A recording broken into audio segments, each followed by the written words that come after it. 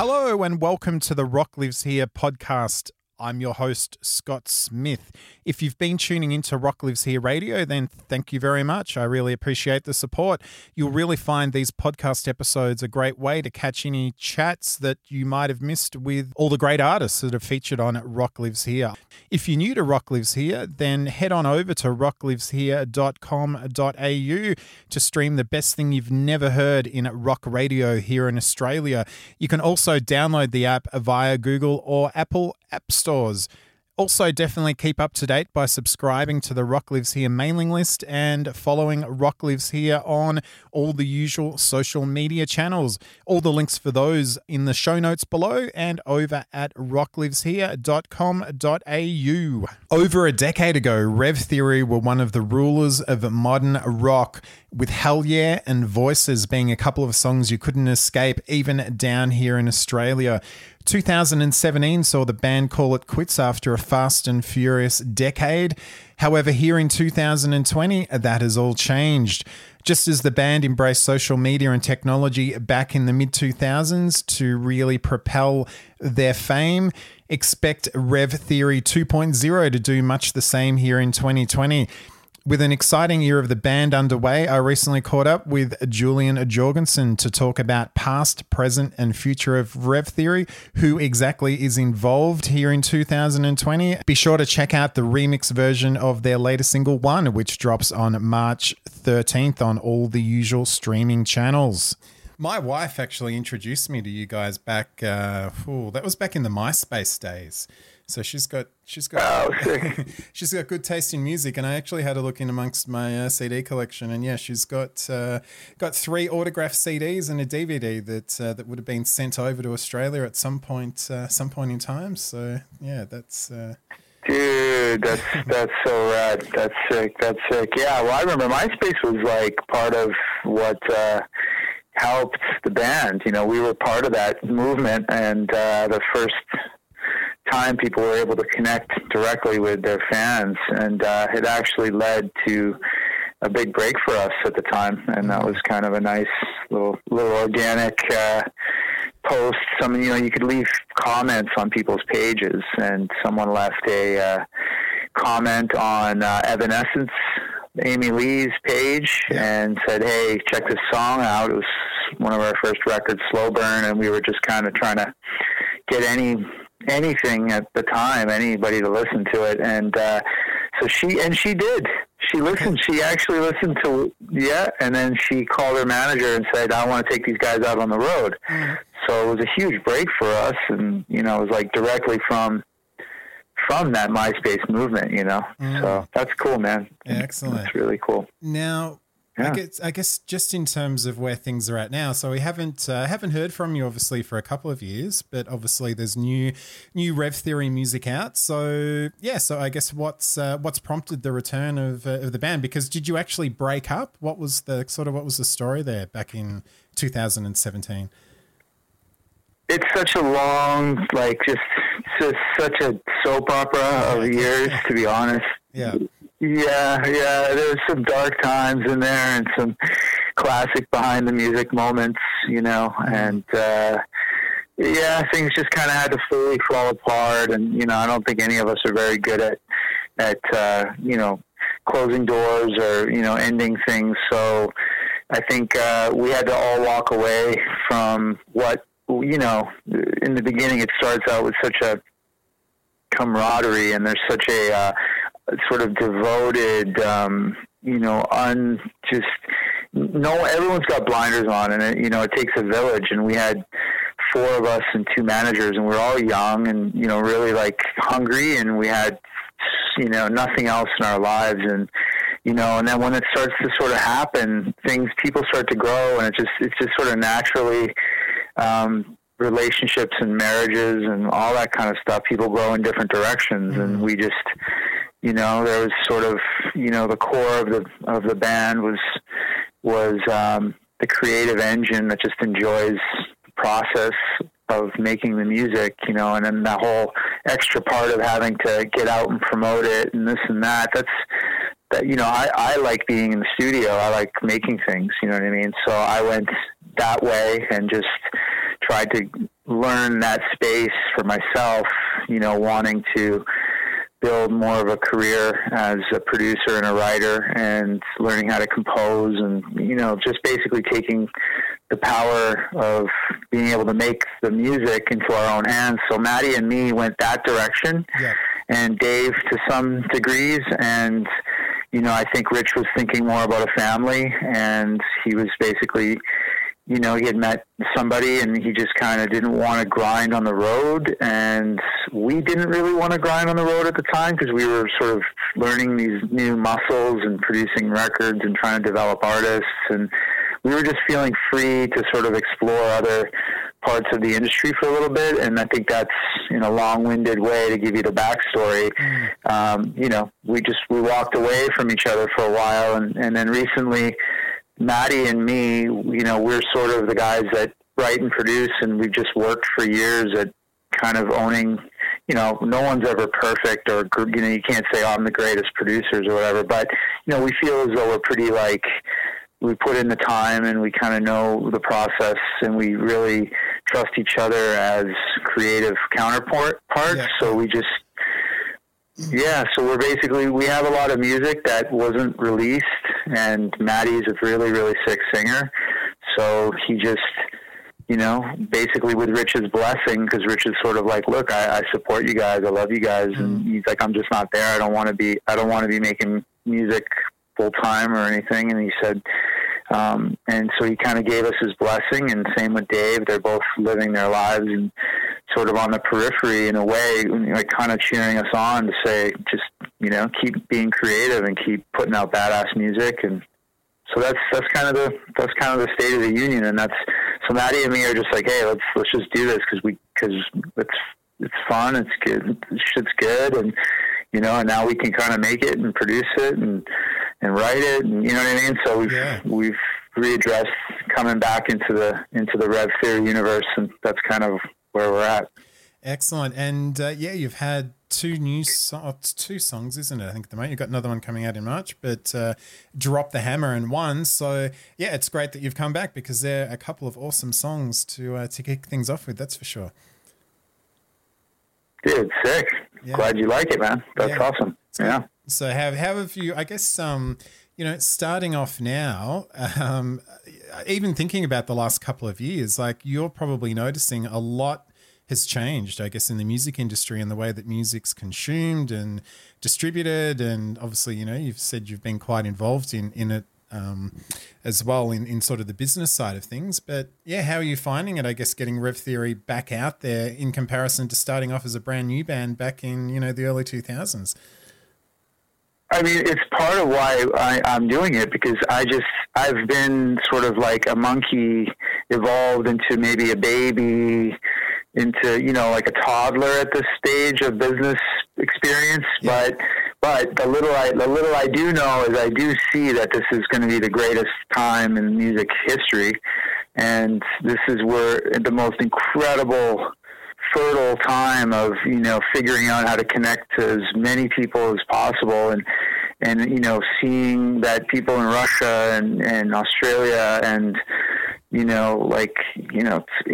Thailand, I mean, the whole world is about to open up, and, the smartphones and another billion people's hands that can listen to music is just like, as a creator, and then also as a band, having, a baked in, seeing what Spotify did for Rev Theory was it grandfathered in the listening generation on streaming. So it's like, we didn't do anything for 5 years, but our legacy baked in almost 1 million people a month listening to, primarily Hell Yeah, and Voices and stuff. So it's been like, it's this really kind of exciting time to say, hey, let's run a label. Let's start our own label. Let's be creative with each song. Let's include people on collaborations. Let's feature with different artists, visual artists. Let's put out, new merch items that are, let's just get creative as we do with the music, as we do with the, the putting the music out. And I think that part is really exciting, I think, for a lot of people. So. Yeah, because it again, it is that different world, and if what's the plan? I guess if you're looking at releasing, say, maybe a song a month or thereabouts, I guess that gives you time in between as well, doesn't it? To really act on those creative impulses rather than committing to, say, a full album where you're in a studio recording it. Now you can, if you're spacing out recording, each month or however you're planning to do that. Yeah, I feel like, as you said, you're really really tapping into the creative potential there musically. Yeah, well, the idea is that, like, if I asked you, would you want to buy, would you want a record from a band or would you want a song from a band? I mean, at the end of the day, being a rock fan yourself, what is it that you desire from your favorite band?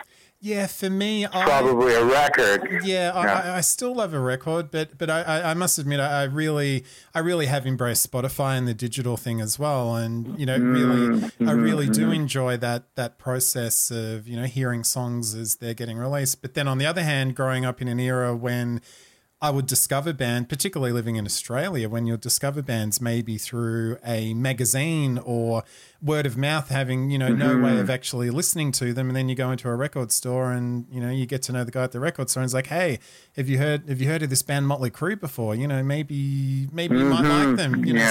So it's sort of I can see both sides of it. In the end, I just love music, and there's a lot of people obviously out there that just love music and love, embracing it all. But yeah, it is a tricky one, isn't it? It's particularly, I guess. I was going to say, I guess, particularly with the money side of thing, when you're coming at it from the artist's point of view of the money and the time to actually make a record is, versus the gain these days. I guess also another slant on it, I guess Rev Theory have been sort of quite creative, I guess, over the years, haven't you, in terms of, whether it's by design or by circumstance, but, getting songs with the WWE or maybe, getting songs synced or licensed. So I guess there's that avenue as well outside of the album.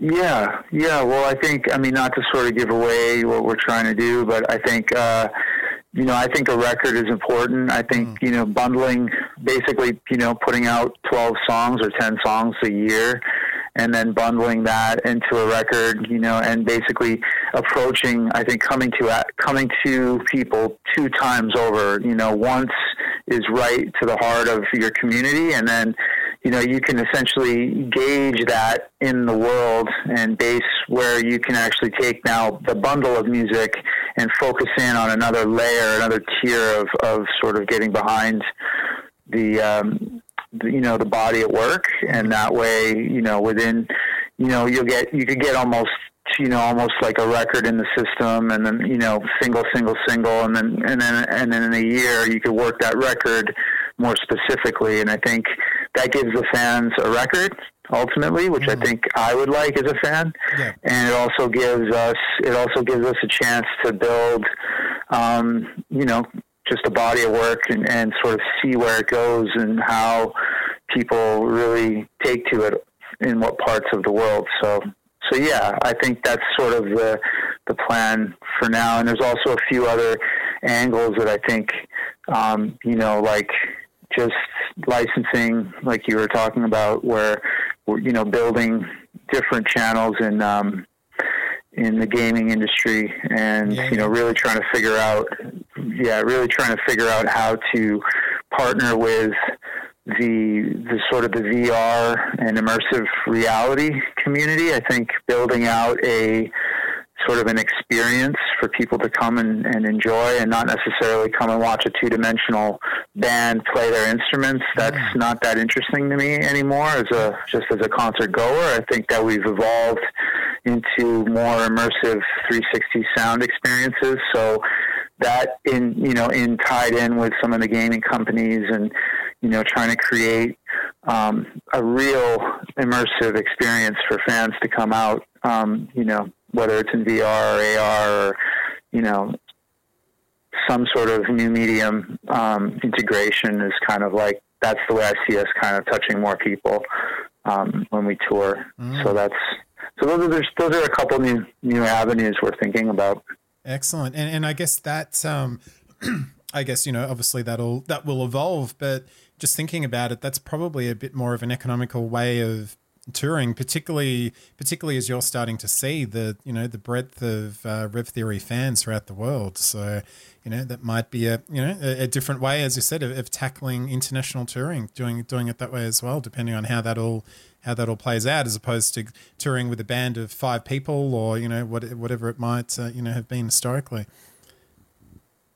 Yeah, we're trying to keep it lean and mean, and I think just Maddie and me, and I've been getting into some projection stuff and lighting and design, and so I think just figuring out a way for us to sustain being creative and and that's and making music anywhere, coming to your country and being able to be creative there and maybe make something that is from that area, like what I mean, the vibes of that area, and I think like music would benefit so much from that if artists had the ability to be free like that, where they could just go and capture a week somewhere and record it in, create visual art and music and tie it in with a live show and tie it in with the release of a new song. I mean, there's a way to just, sprinkle that all over the place if you could make music, full time. And that's kind of what we're kind of doing this for. We're trying to get this up so we can approach it in a different way. Oh, good. And Truth is Currency, that got a re-release a few weeks ago. What are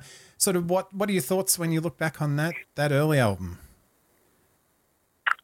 You know what? That's nice. It's the Constitution kind of. I did a little bit of a blog on that, writing about that, and it was kind of cathartic over the last year. I tried to write sort of about each song because it was really, I felt like it was a bit of a rock that I was carrying, and I think it's just had to get out some of the old stuff, clean out the closet a little bit, and I think also re-releasing that and getting it onto our Rev Theory platforms, because it was on our Revelation Theory one before, and there was this disconnect that Spotify won't put stuff out unless it's so we had to change the art just to have it released to more people, because I think most people know us as Revelation Theory or are real fans of the band, know Truth is Currency, and those are the people that we wanted to, in a way honor, and that record, we always want to honor that record because it was something that was so raw and kind of real, and it was the most realist experience we had, I think, in our lives up until that point. So I think you always kind of want to, just honor those the real shit, Yeah. Yep. What would you say, you sort of hinted at it a little bit there in terms of, where you're looking to take things musically. What I guess are some of your biggest influences musically at the moment? Where are you drawing some of the, I guess, the newer sounds and sort of newer ideas for the band? Well, I think right now, we're putting out music that we've been sitting on for a little bit. So I think we've both evolved. Maddie and me are even probably more intense in our sort of what it is, I think, where we see things going. So I'm stoked about the stuff we're doing, but I also think that there's tonally, I've been super inspired by real, almost like tech,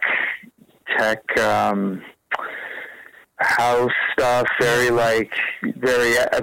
fMRI kind of drone, like tones, super heavy, but just in the more of electro distortion kind of stuff. There's a band, Giant Swan, that I really like. That's just incredible.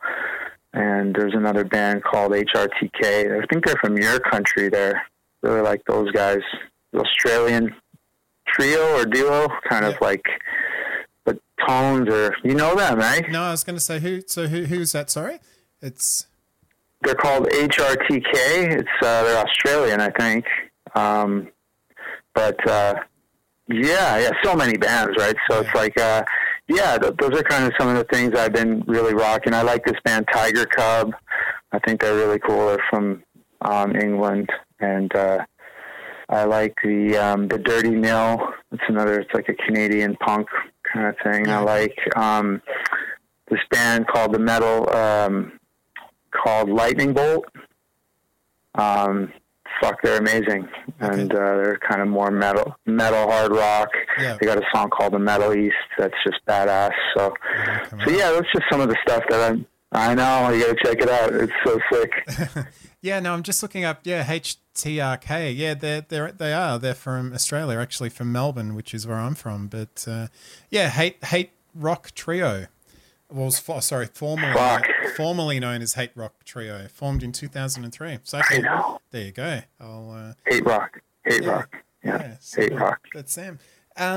Who else? I guess you know what you were talking about there about picking up sounds from the different countries of where you may be touring and looking to broaden the horizons. I guess talking Australian. You mentioned there about an Australian artist. Has there been any other Australian artists over the years that you found yourself listening to a lot? Well, Silverchair originally. Come on, that was our first. That was the song. It was one of the first songs that Revelation Theory ever played. Was Tomorrow. Yeah. So we were in college and we'd all met and it was just like we were having fun and it was like that was just one we all knew. So we just kind of we just jammed that and Silverchair was dope. You guys have a lot of great stuff. I mean, AC/DC's like I literally play like an SG, because just because it's my first rock show I ever saw was, the Razor's Edge tour. Yeah, okay. Yeah, man. Yeah. Freaking Angus came up, you know what I mean? Like with the rocking the horns, like playing Thunderstruck with one hand, and you're just like 12 years old and you're like, that's sick, dude. You know what I mean? It's a good one to start off with. Yeah. AC/DC. I mean, if that's your and you know what I heard? You know what? Oh, dude, incredible! And you know what? Men at Work actually, there's pretty good. And I heard he's doing that. Colin Hay, I think his name. He's that's Australian, it. Right? Yep, that's him. Yep. Yeah, he's been doing some solo stuff that I heard maybe a few years back that it was kind of more heartfelt. And man, he's got such a cool voice. Love that guy's voice. Yeah, man. So much good stuff, brother. There is. You guys are awesome. There is indeed. Alrighty, well, Julien, as far as people keeping track of everything going on, obviously you're releasing new music through Spotify, so that's obviously a place to keep an eye on. And as far as the social channels, what are you guys more active on? Is there one over the other, like Facebook or Instagram, or pretty much got both pretty active?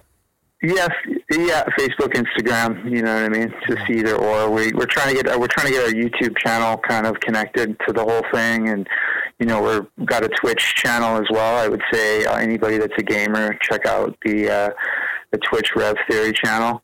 Yep. And just feel free to use it in all of your whatever the hell you want to use it in. So.